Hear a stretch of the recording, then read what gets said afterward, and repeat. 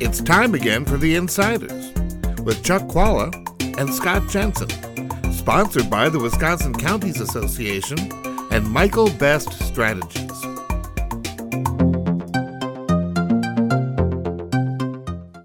Hi, I'm Scott Jensen, former Assembly Speaker. And I'm Chuck Chvala, former Senate Majority Leader. And we're the Insiders. And this week, we're getting excited about the fact that we're getting to the key moments in the state budget process.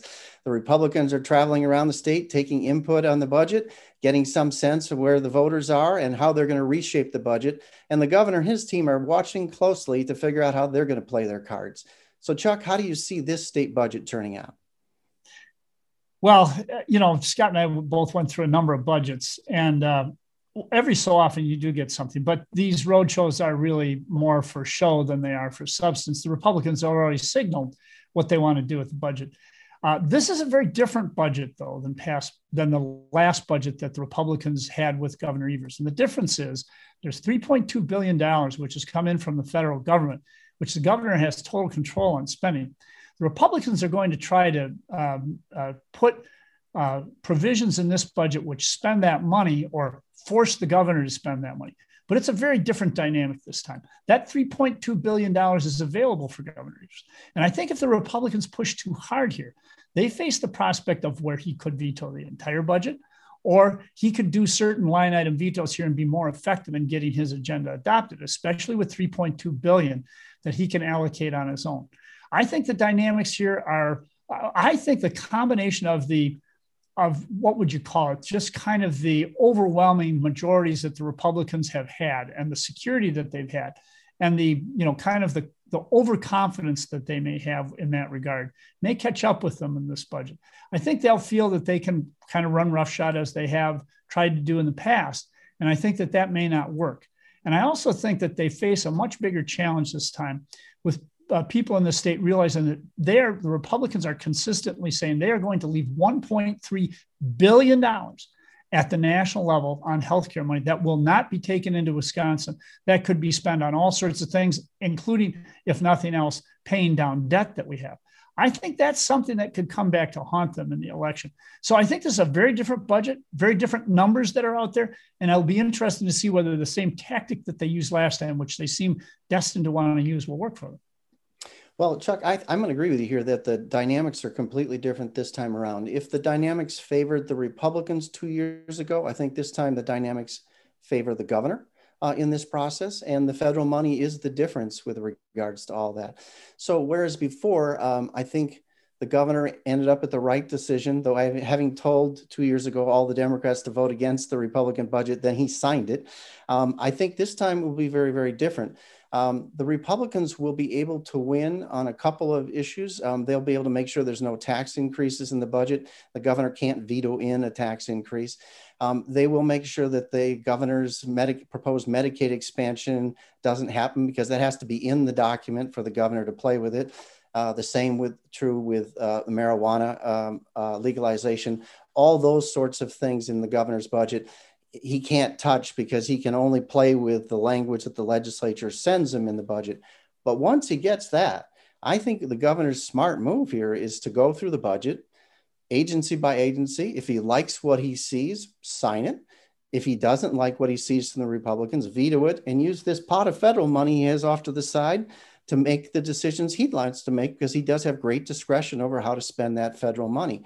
And I think he'll spend a lot of that in the areas that he's going to want to run for reelection on, healthcare and education probably being near the tops in that, and probably infrastructure over at the Department of Transportation. So I expect the governor this time to play his cards much more subtly than last time, that a lot more use of the veto pen to rewrite the budget and then fill in with the federal money wherever he can. And he's going to essentially use that federal money as part of his reelection strategy. That's going to be his first campaign account, really, is the federal money helping him achieve things that the Republican legislature isn't going to give him in this budget.